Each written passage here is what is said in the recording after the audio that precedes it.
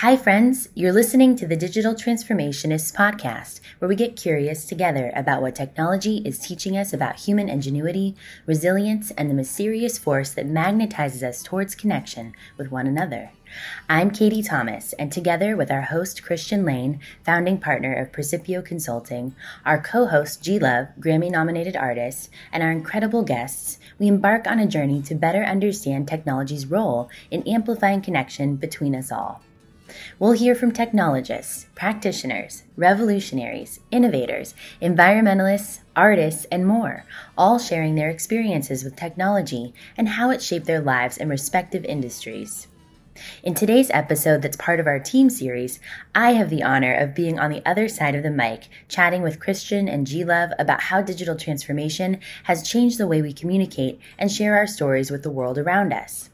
We talk about how technology enables teams to foster a culture of openness and collaboration, why good processes are key to helping companies deliver value and achieve awesomeness, and the challenges and rewards of building a podcast with a crew and guests scattered all across the planet.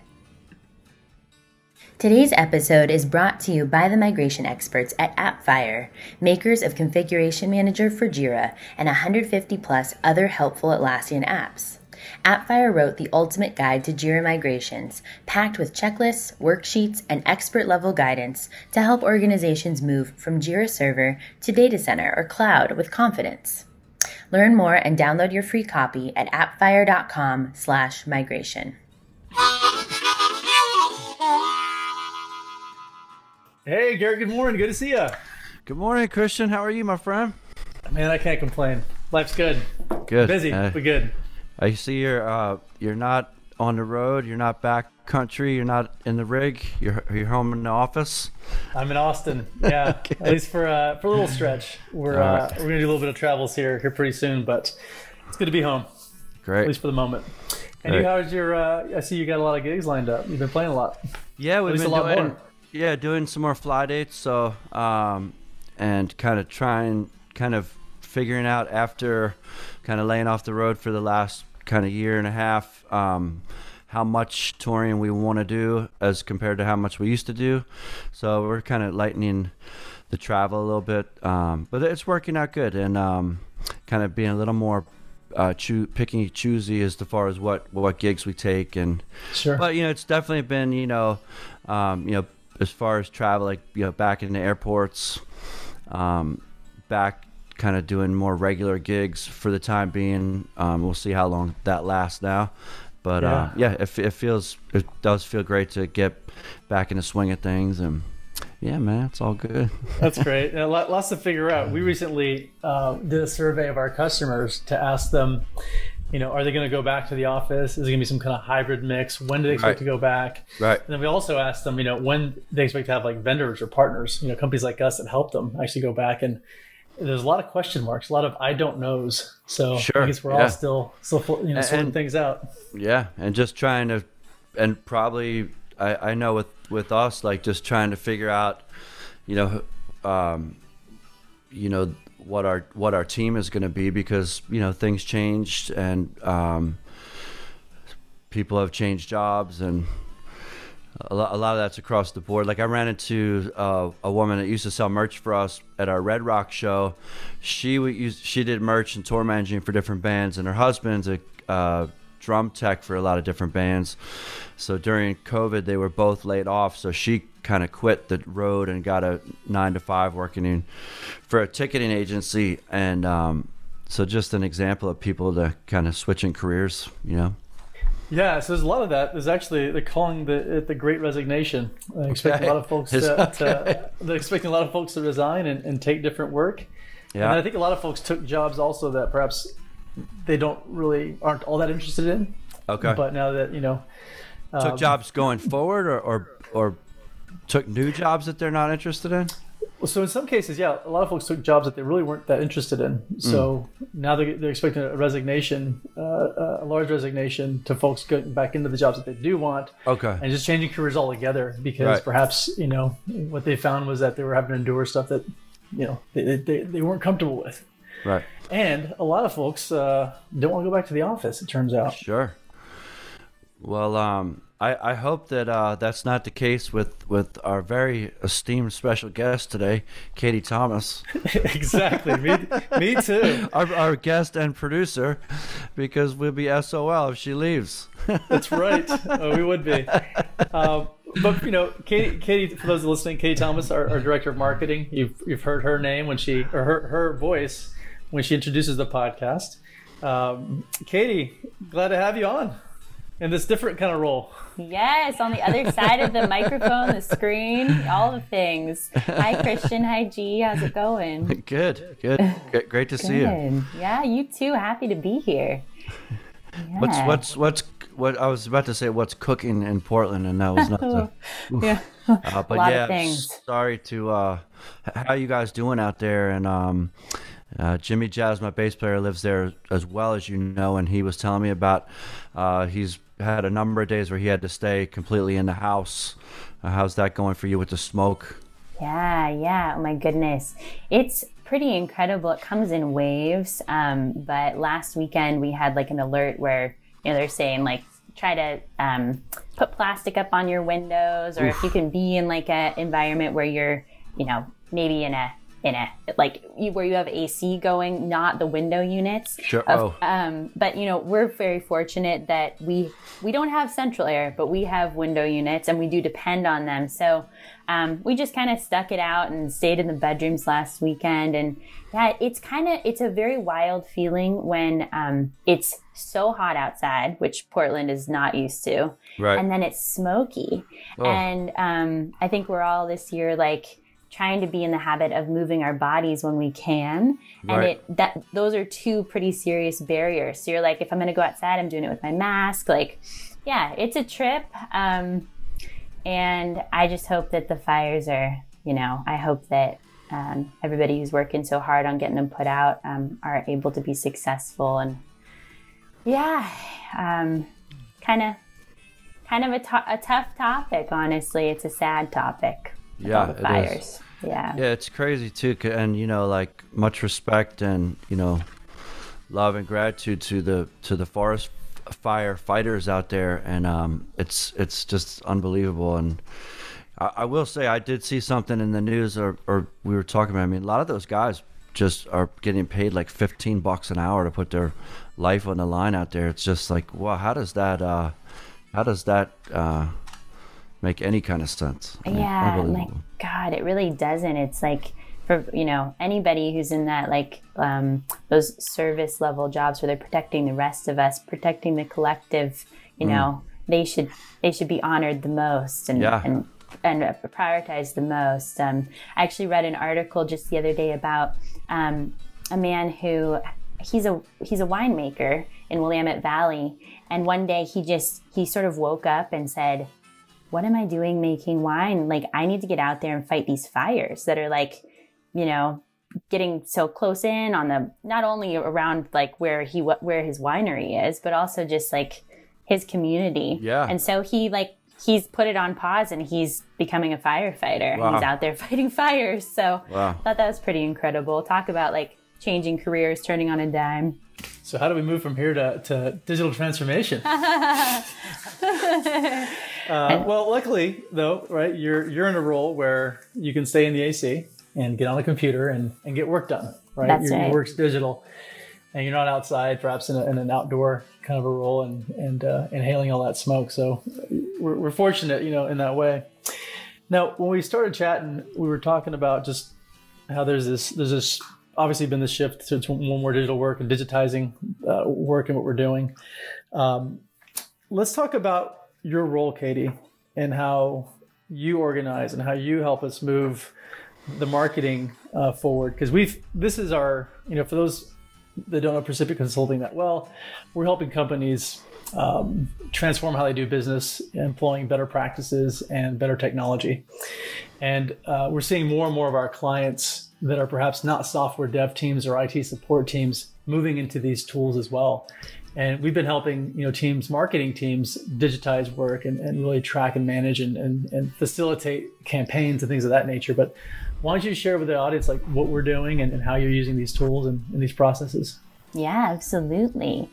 Well, in being in the Atlassian ecosystem for the last 10 years, and I can't believe that's possible, but it is, I now am unable to function without the core, products, right? Which are Jira, Confluence, and of course, Slack.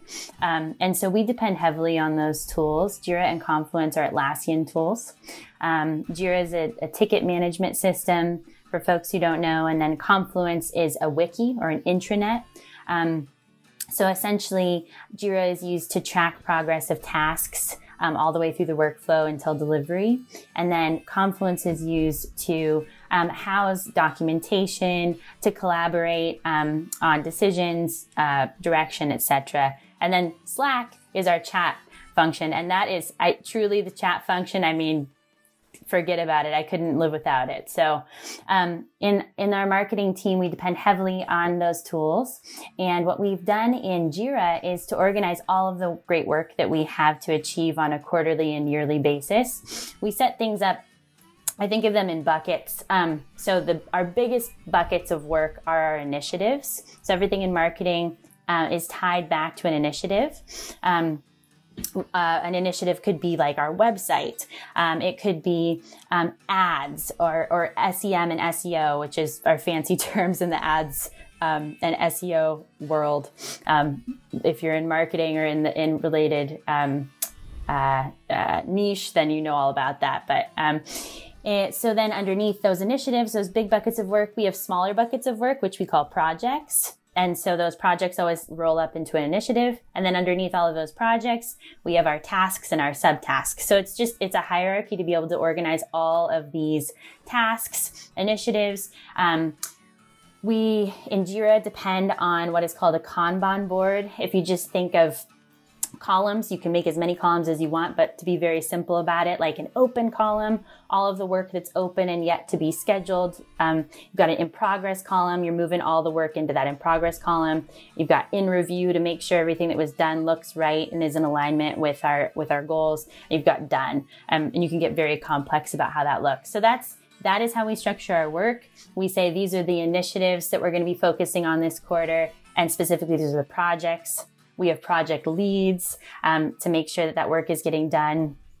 And then we have our team who works on all of those different projects, on those tasks and subtasks. And then in Confluence, we organize all of our, really all of the background details. So who are all of our people? What are their roles and responsibilities? What are our goals this quarter? For each of our projects, we have an objective page. So if someone from another team wants to find out what's marketing doing when it comes to ads, they can come to Confluence and they can see, okay, here's our outline of this specific project having to do with ads. That's where they are. So yeah, we depend very heavily on the tools.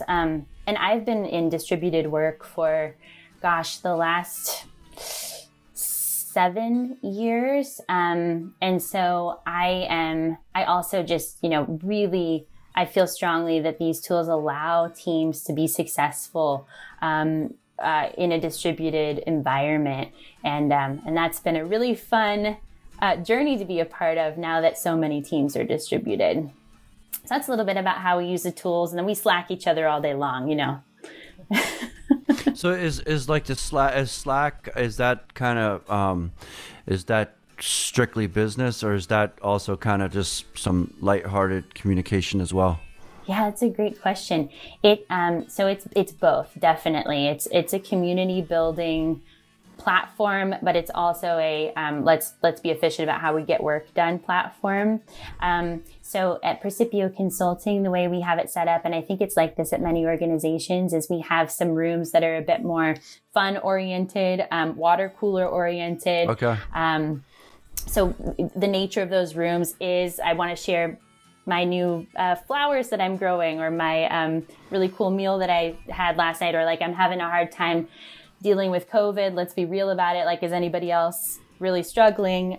So those conversations are had there. But then also we have like a marketing team room where we talk about like, okay, this week, this is what's on our plates. Are we blocked? Does anybody need help? So it's definitely both. I do think it's an interesting it's really interesting to see Slack, how it's been adopted by so many companies. And now, I mean, I would consider it the category king. When you look at like a chat function, folks are starting to almost just say, instead of chat, they're saying Slack, which is like the Kleenex tissue thing. It's a pretty cool thing to achieve. Are there any pet peeves that you have about, some people like, doing things on Slack that really bug the shit out of you? Like, for instance, like I'm not using Slack, but like when we have like a group text going with the band and the crew for what's happening, or like an email chain, like a big pet peeve of mine is when people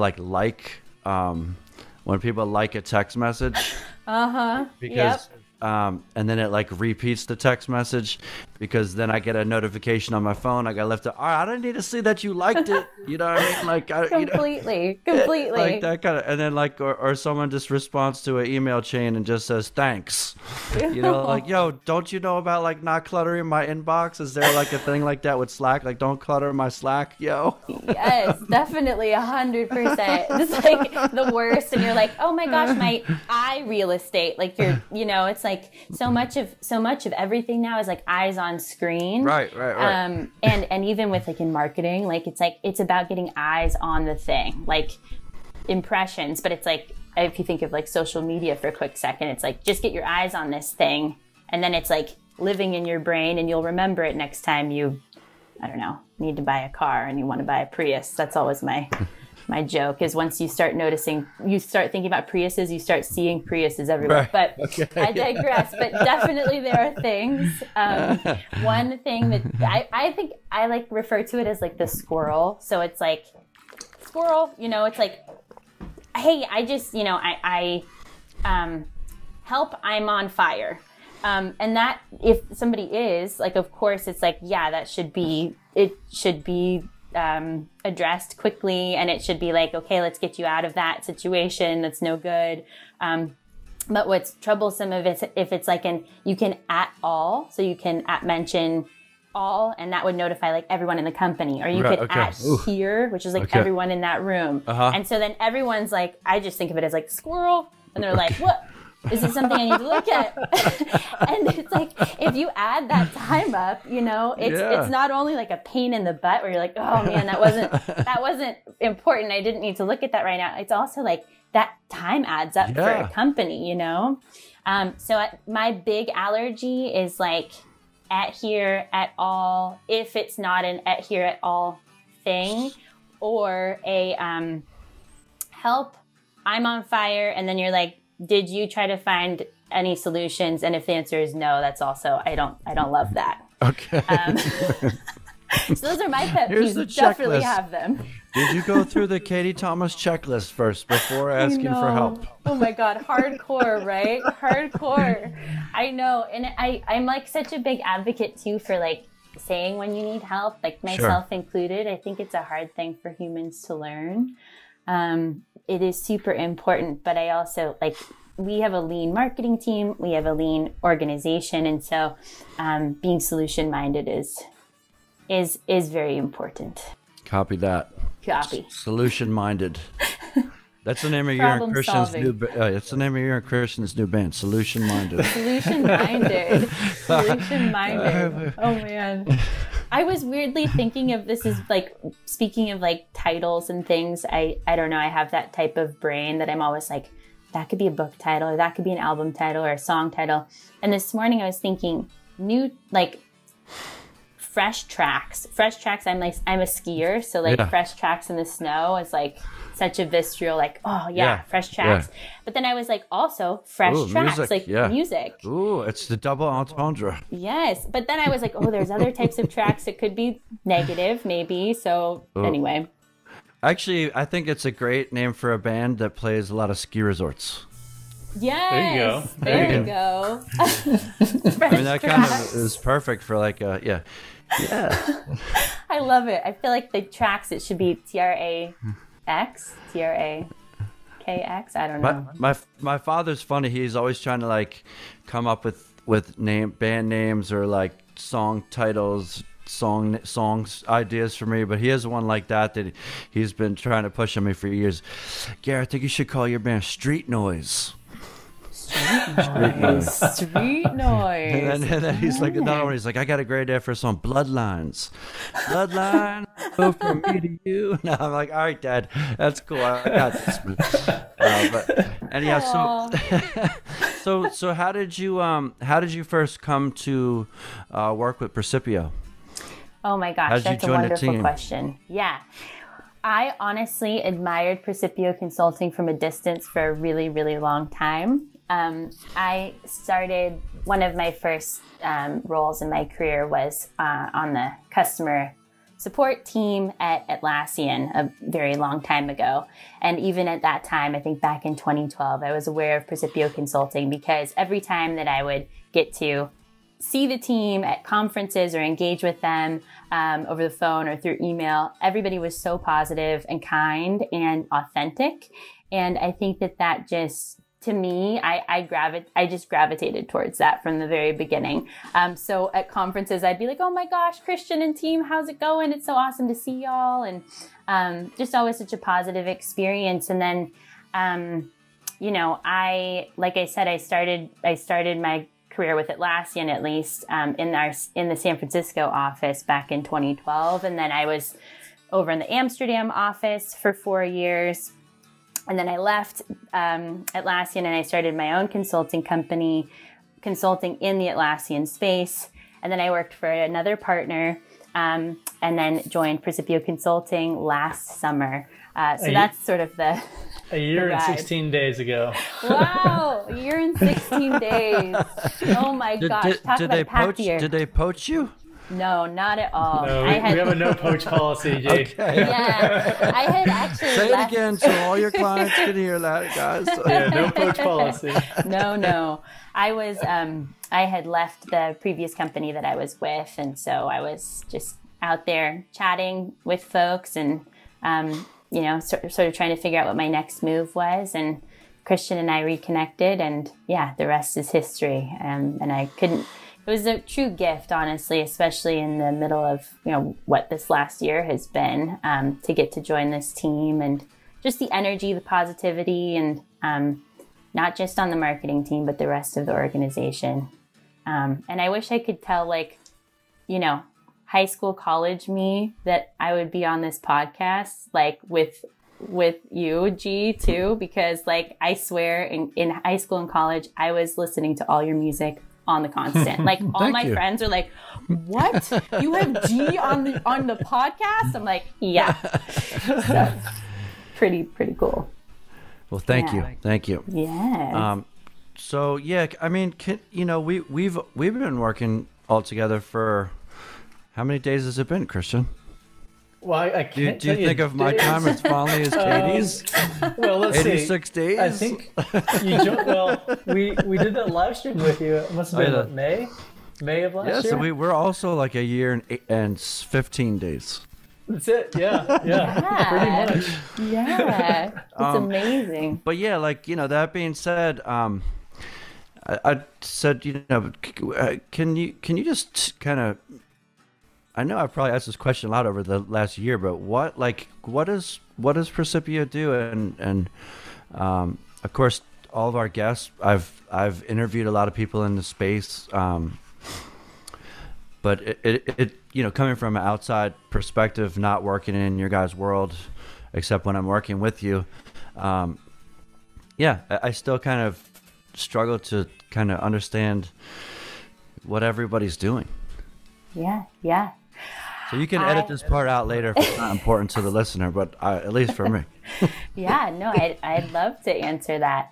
I like to think of it as at a very high level, we help teams work better together so they can spend more time on what matters. Okay, so yeah.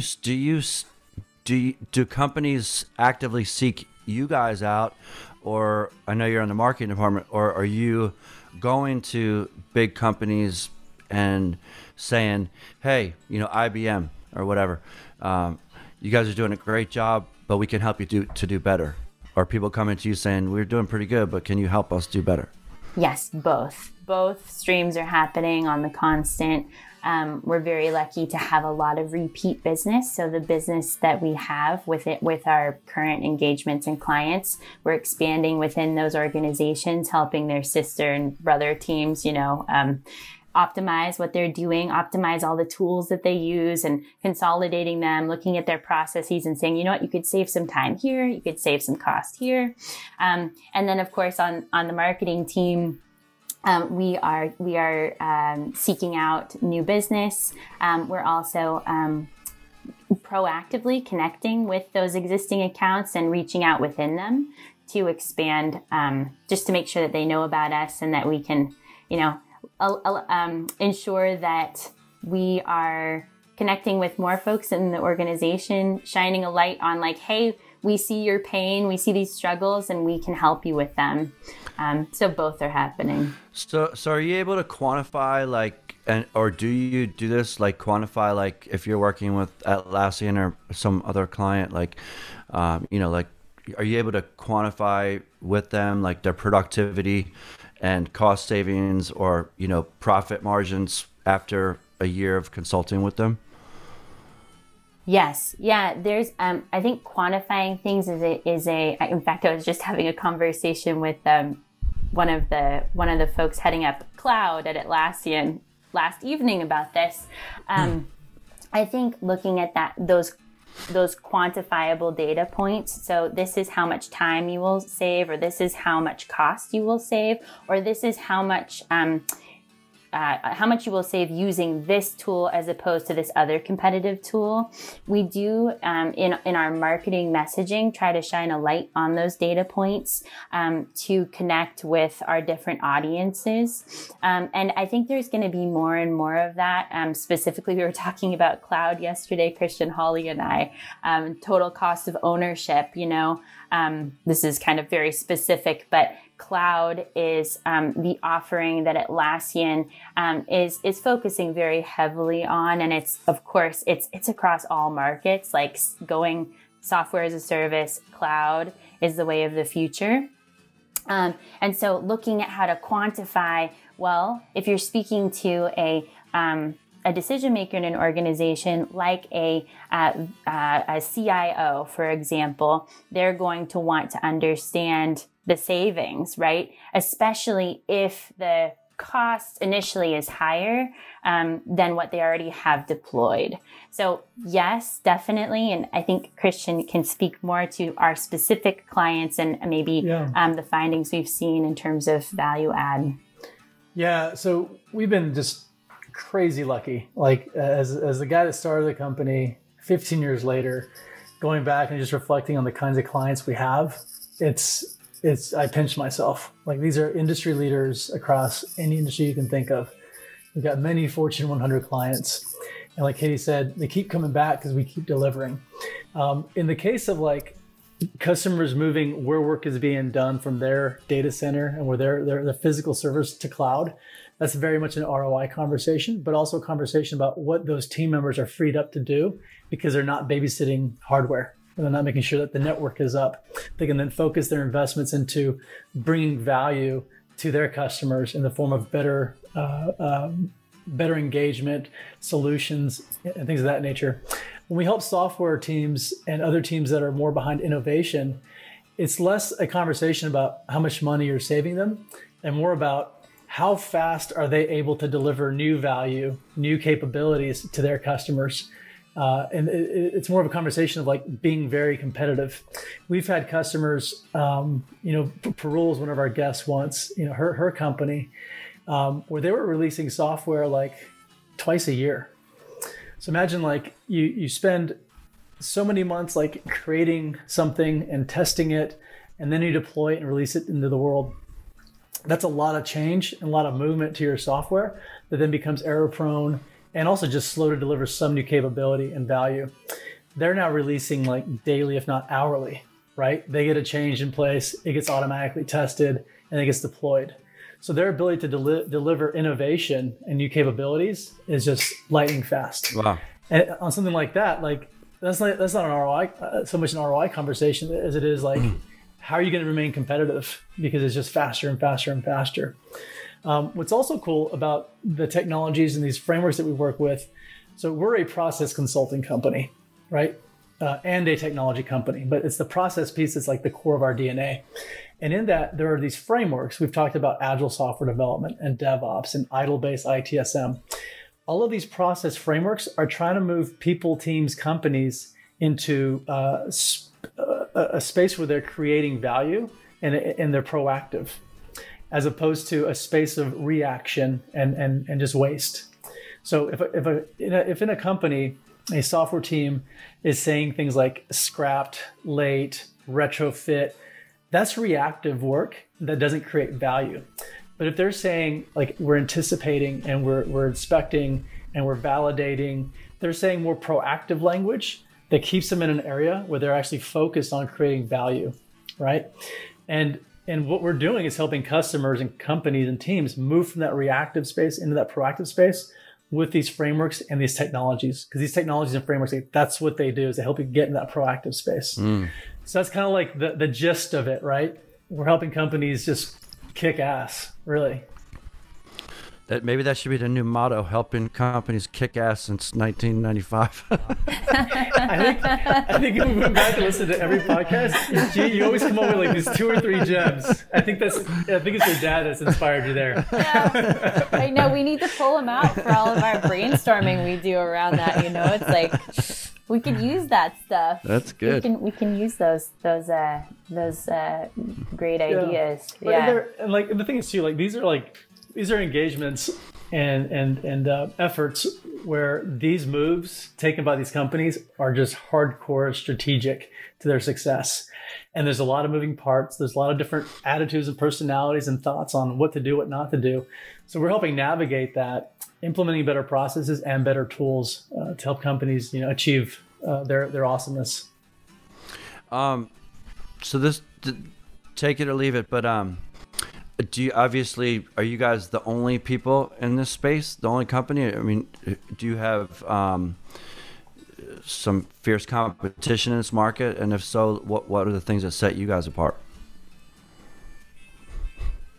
I can answer that. Or you want to? I'll take a first stab and then hand you the baton. Yes,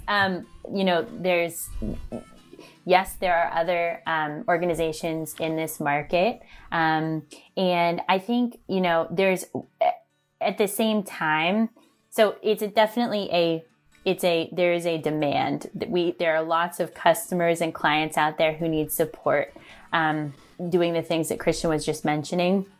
Praecipio Consulting, we have so many differentiators. I'm so proud to be a part of this company. And I have to pause and say, like, from a marketing standpoint, it's all about knowing your audience, speaking to their pain, and then communicating the core message and believing the core message, right? And I think, our tagline is good process, well practiced. And I think that says so much about us. We're really focused on helping clients and customers understand their challenges and meet their challenges with customized solutions. So we're not interested in just coming in and kind of, deploying this is a best practice here and this is a best practice there. We're instead really focused on addressing their customized needs. And I think, the other thing is there's a lot of quantitative aspects too, but back to that authenticity piece, we truly want to help teams optimize and improve, and we want to help customers and organizations holistically with that. I think a huge part of that is listening to their needs. So that's huge. And then, the quantitative pieces, right? There's these performance metrics for companies. You could look at it that way. Something called an NPS score. So we ask our consulting and training clients whether they would recommend us or not. And we score very, very high on that, way ahead of industry standard. And the same thing with with our CSAT, which is a customer satisfaction score. We also are just, way above industry standard there. So, we can get into like the quantitative pieces, but our customers tell us that they're happy. We expand within existing accounts. And yeah, as Christian mentioned, we've been in the business a long time, 15 years plus.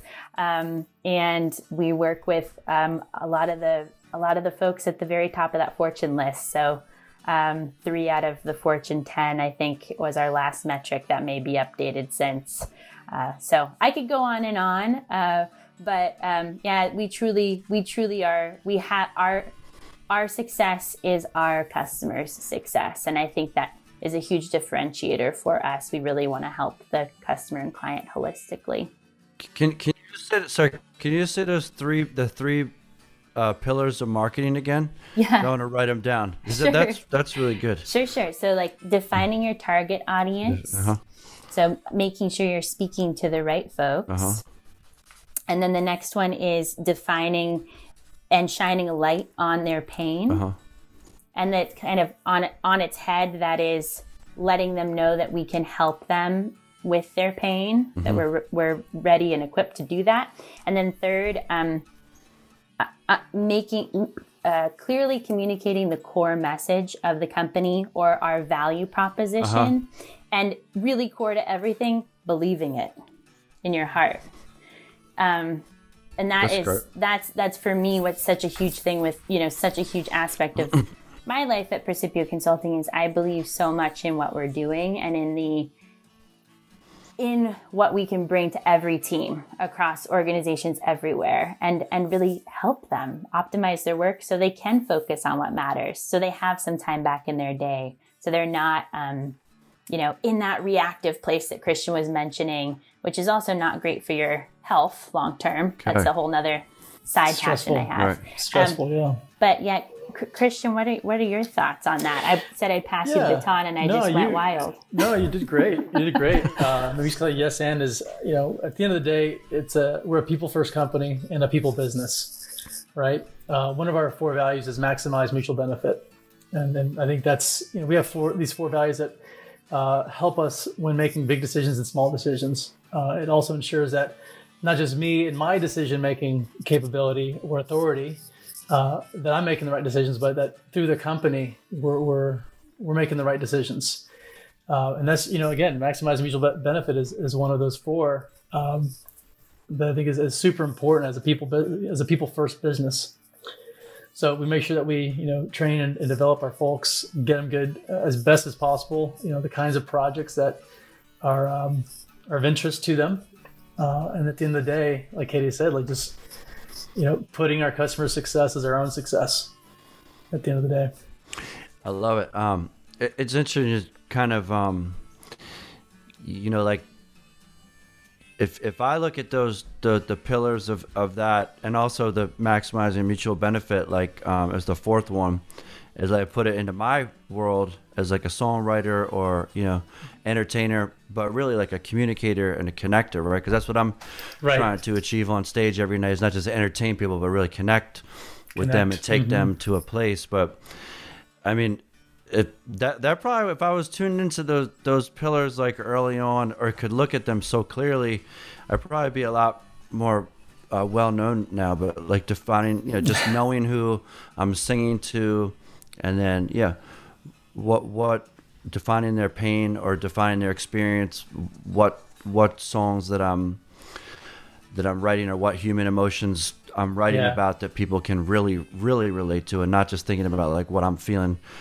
and then really obviously believe, and then having a core message as to what like my branding is as an artist, and really believing it. And the people that I've seen that are able to do that, whether it's like some musicians that I feel like do that really well, are like Snoop Dogg, like in all different spheres, for instance, like Snoop Dogg. If you think about who he is and what he's portrayed, who he is. He's speaking to the audience, whether you like it, what he's saying or not. Like, it's really clear. And then like Slightly Stoopid, they do it really well too. Like, they know their audience is this kind of, all about weed smoking people that like to party and reggae, but also want to have some heavy vibes.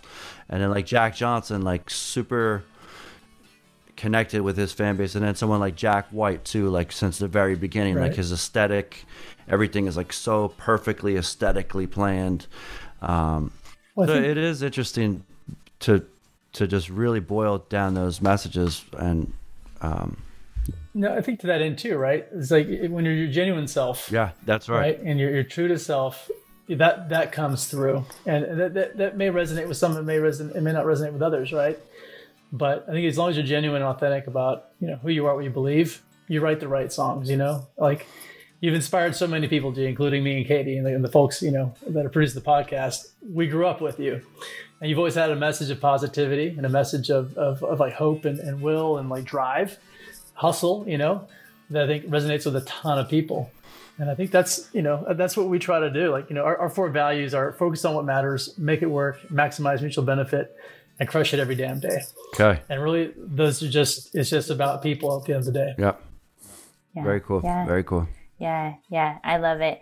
I think too, it's amazing how, with music, like my mom's a music teacher. I grew up with music. I'm super passionate about music. I just think it's a language in itself. And I think it's so fascinating how one person will hear a song and be like, oh my gosh, I feel like they're speaking to it. They're talking about a breakup. They're talking about a hard breakup. And then another person listens to it. They're like, no, they're talking about like being reborn, or I don't know. People have different interpretations of Sure. the message. And I think that's really beautiful too. Yeah. And I'm fascinated too with how, I know we've talked about it on previous episodes, G, but like your process of like songwriting and like when it hits you, like you sit down with a notebook and like get it out, or is it does it live in your mind for a while? Like, how does that process look? I guess that's something I've just always been curious about. Yeah. I mean, for me, I try to have it be, authentic and kind of truly coming from a place of inspiration, which doesn't need to be some kind of like super heavy thing. It just could be like, me looking at my baby and singing him like, a little song with his name in it, and just seeing kind of what keeps coming back. And then there's a lot of times like in those lucid moments when you're kind of waking up or going to sleep and your brain's kind of, those are the moments you got to catch, because a lot of times you'll come up with some interesting, because you only need like a phrase, a sticky phrase, or a sticky concept or a sticky melody to kind of get going on a song, and then you kind of fill in the blanks kind of. But yeah, that initial thing has to be really great. And I will say that as time goes on, like I try to be really kind of picky and choosy as to which ideas I do pursue. And I don't just pursue anything, because I've got like a lot of records and content out there. So I really try to only put stuff that I feel is going to be worthwhile. So Garrett, describe your editorial process, I guess, if you will. Like, what do you put a time box on it, or do you say like it's hitting my interest level between a 1 and a 10? It's at a 2, toss it. Like, how do you go through that process to evaluate, like, what you want to put your energy into? Yeah, like, it's interesting. Like, I'm not the kind of writer that, like, sits down and, like, writes every day. I don't do that. But I'm constantly compiling the ideas. And then when it comes time to start working on a new body of work, then I'll really like go through those ideas and see which ones have merit and see which ones are worth following. Again, some can be really lighthearted, some can be serious, but the process is always that it's got to be like awesome. They got to be great ideas. And then, once you jump into it, I'm of the mindset nowadays that it should be easy, right? If it's not easy, it's going to suck. So that goes with the music, and it goes with the lyrical flow.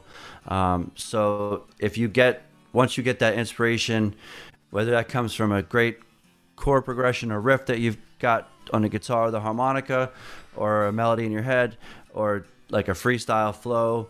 And then you go back and really hone in on it and say, okay, you've got this great bed now, and we're going to really, ice this cake properly and really take off remove any ingredients that don't need to be in there. So over the years, I've gotten a lot more in tune and comfortable with like editing myself, and also taking constructive criticism from my colleagues, whether it's my management or label or other musicians or writers. And then that could go on till the very end of the recording process. Can go on the writing process all the way till, when right before that song is going to come out, and people have different ideas. Try this. Okay, I'm always willing to try something new, rewrite a verse, rewrite a chorus, change the arrangement around, because I know I can always go back to how I had it. So why not? Let's try. Sure. Experiment. Yeah. So this weekend, I had This Ain't Living in my head, like all weekend long. Well, that's just a perfect song. I don't even know why, G. But I'm curious, like, this song strikes me as something just flowed through. Yeah. Was that like one of those where it just kind of just flowed out, or did you work on that one, iterate on it a lot? Well, that's interesting. That's actually an interesting song to talk about, because This Ain't Living's one of my favorite tunes from it's probably, people say, what's your favorite song to play? I always say This Ain't Living. I love to perform that song. That's one of my favorites. I love the message of it. I feel everything about it is inspired, and it's even 25 years later, whatever, it still strikes a chord, and it always seems relevant. It's kind of about the plight of homeless people in inner cities, and it originated as a different song called "Product of the City," which and then I ended up using my verse from that on the song This Ain't Living. And the music came from, this is interesting, just briefly, like, so De La Soul sampled Steely Dan. I don't have a guitar. Yeah, I do. Let me just show you real quick.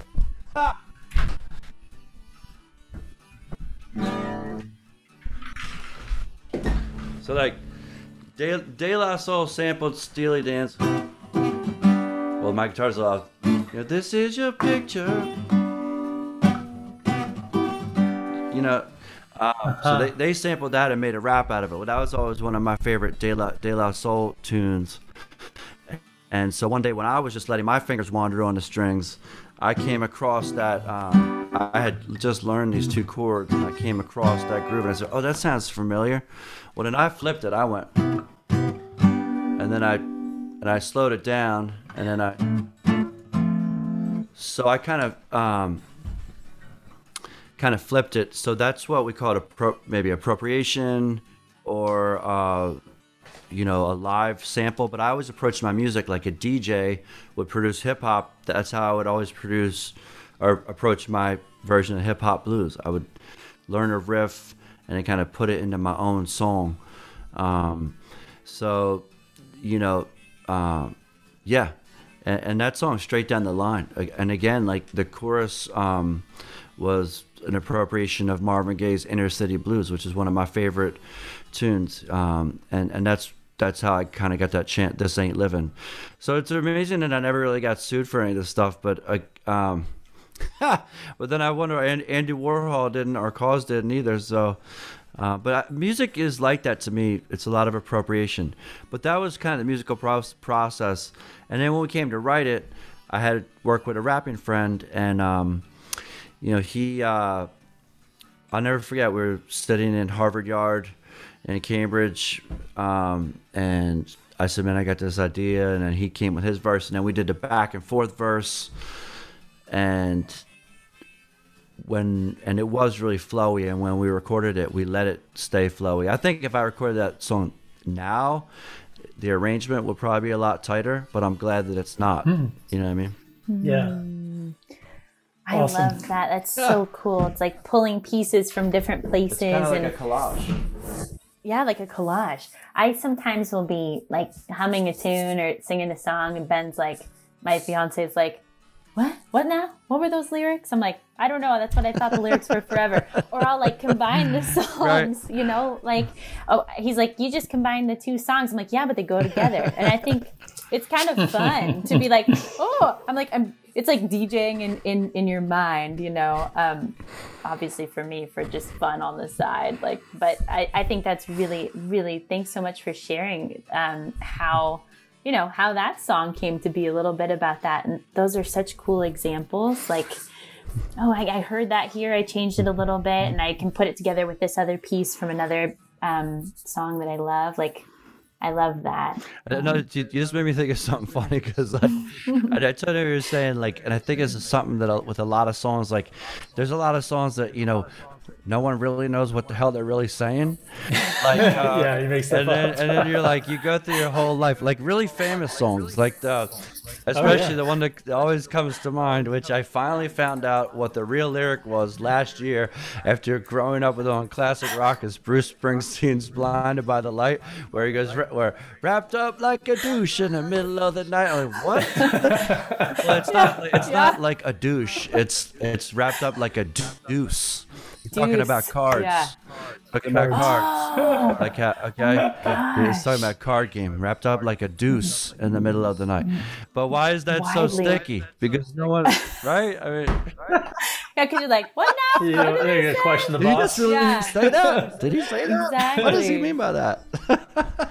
I was singing a song yesterday and it was like, I was like, among the stars in the Everglades, and then Ben was like, what? And I was like, what? He's like, I've been the star in many plays or something like that. And I was like, what? And he's like, no, I'm like 30 years I've been singing it wrong. God. So I was like, but I like my weird lyrics better. Wait, what song is that? What song is that? I've been a star. I've seen better days, and the bottom drops out. So you said I've been what? I've been a sawing in the Everglades?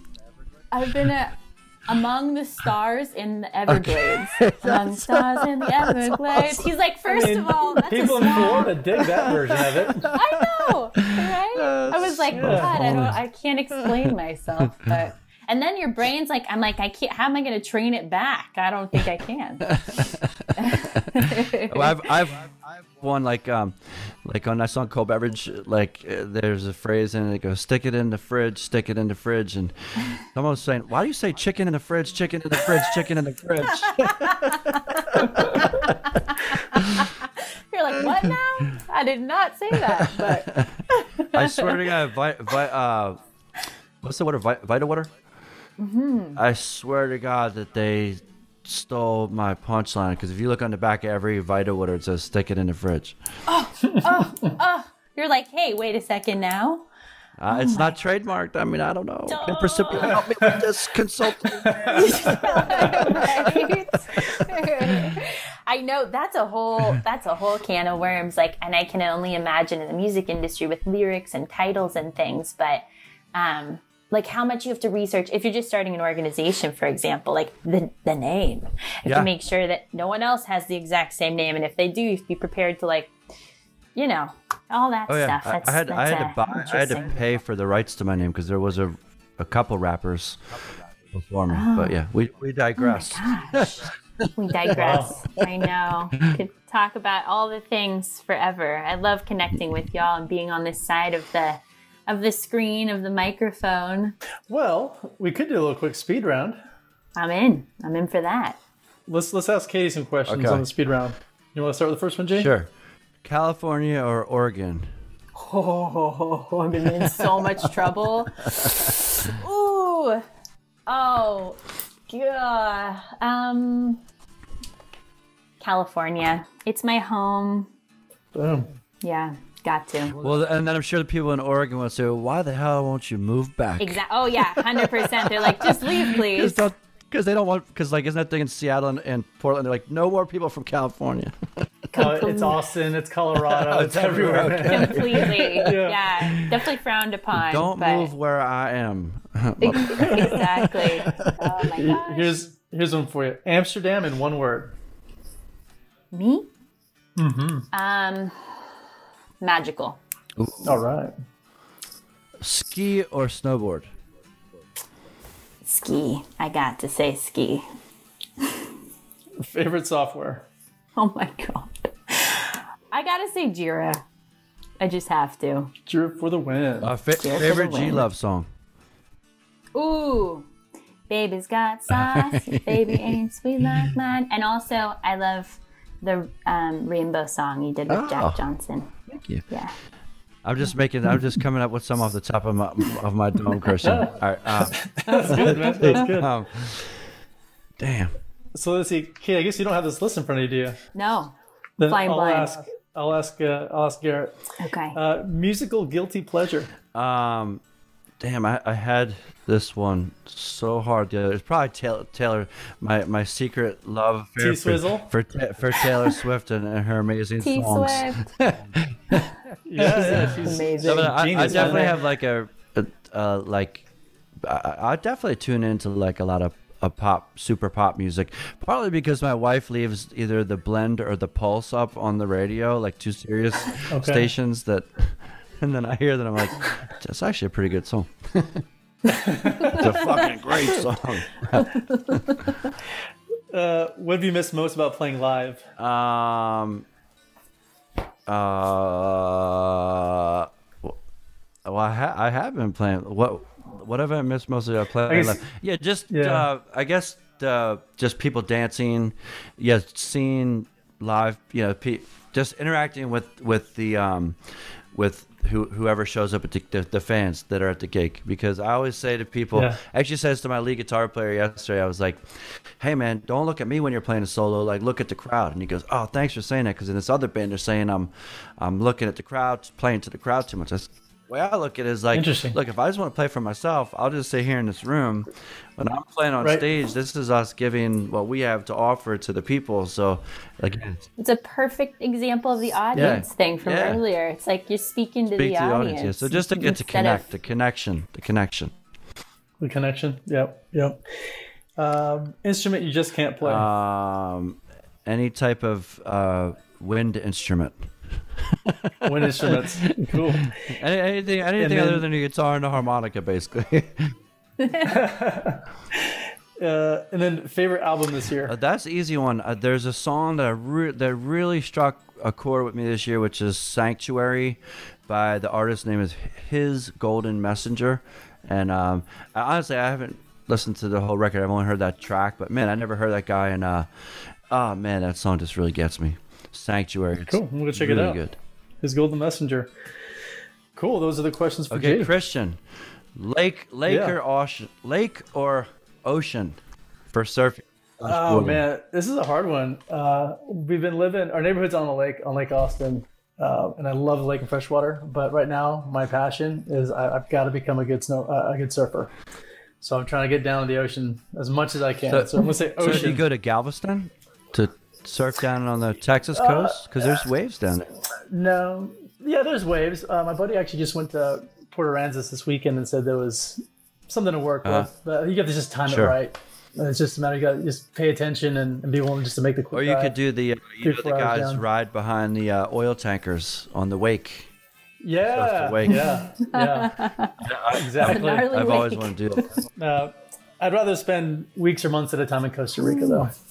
That's what I'm going for. All right, Tex-Mex burritos or Torreon gorditas. Torreon gorditas. What's Torreon?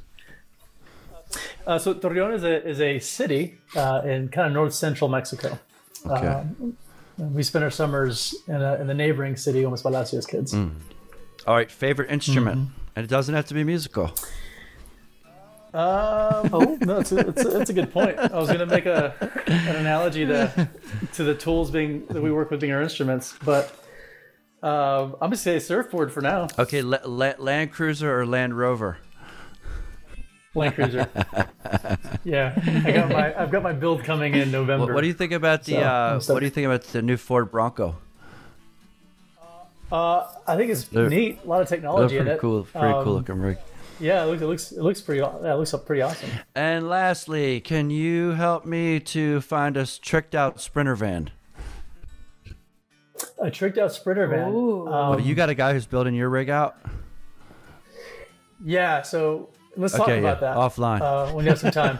Yeah. No, I'm happy to spend hours with you talking about that. Those look so fun, by the way. Those look just amazing. When we were in New Zealand, folks rent all the vans, and they're like, some are tricked out, some are just basic. But I just love that whole concept of just getting in and going, and then getting to see all sorts of things, especially in North America. There's so much to see. It's such a giant area. So just get in and roll on, I guess. Yep, for sure. We've outgrown our Suburban. Cool. So yeah, we gotta get a new tour. Oh my gosh, yes. Yeah. 3 kiddos now. So, amazing. So you looking to outfit it with like the whole camping like house setup, or you just want like seats and plenty of room in the back? Yeah, both. Some way to transport the children, some gear, and ourselves safely to the gig. So yeah, we'll talk about it. But this has been great. Katie, thanks so much for joining us twice today. You set it all up and hit the home run. Aw, thank you. It's an honor. It's an honor to get to work with y'all and get to learn from y'all, hear all your stories on all our episodes. So I hope I get to crash the party again in the future. Otherwise, I'll be on the other side of things. Okay. Be in the background. Thanks, y'all. Katie. Thanks, Jay. Good to see you. Thanks, Christian. Thanks, guys. Awesome to see you. Bye.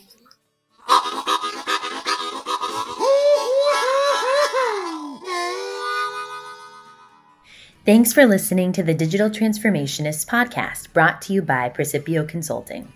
Praecipio Consulting provides flexible, scalable, expert-level IT and business solutions to enhance productivity and decrease cost. Check out our other episodes, access show notes and links, and listen to some great bonus content on our website at praecipio.com. Like what you heard? Subscribe, rate, and leave us a review wherever you listen to podcasts. And tell a friend. We love making new friends. I'm executive producer Katie Thomas. Victor Vargas is our lead engineer. Alejandro Caballero is our editor. Stephanie Harrison is our writer. If you want to find out more about how we can help your organization with digital transformation, or if you just want to find out more about digital transformation, send us an email at contact@praecipio.com. Thanks for tuning in.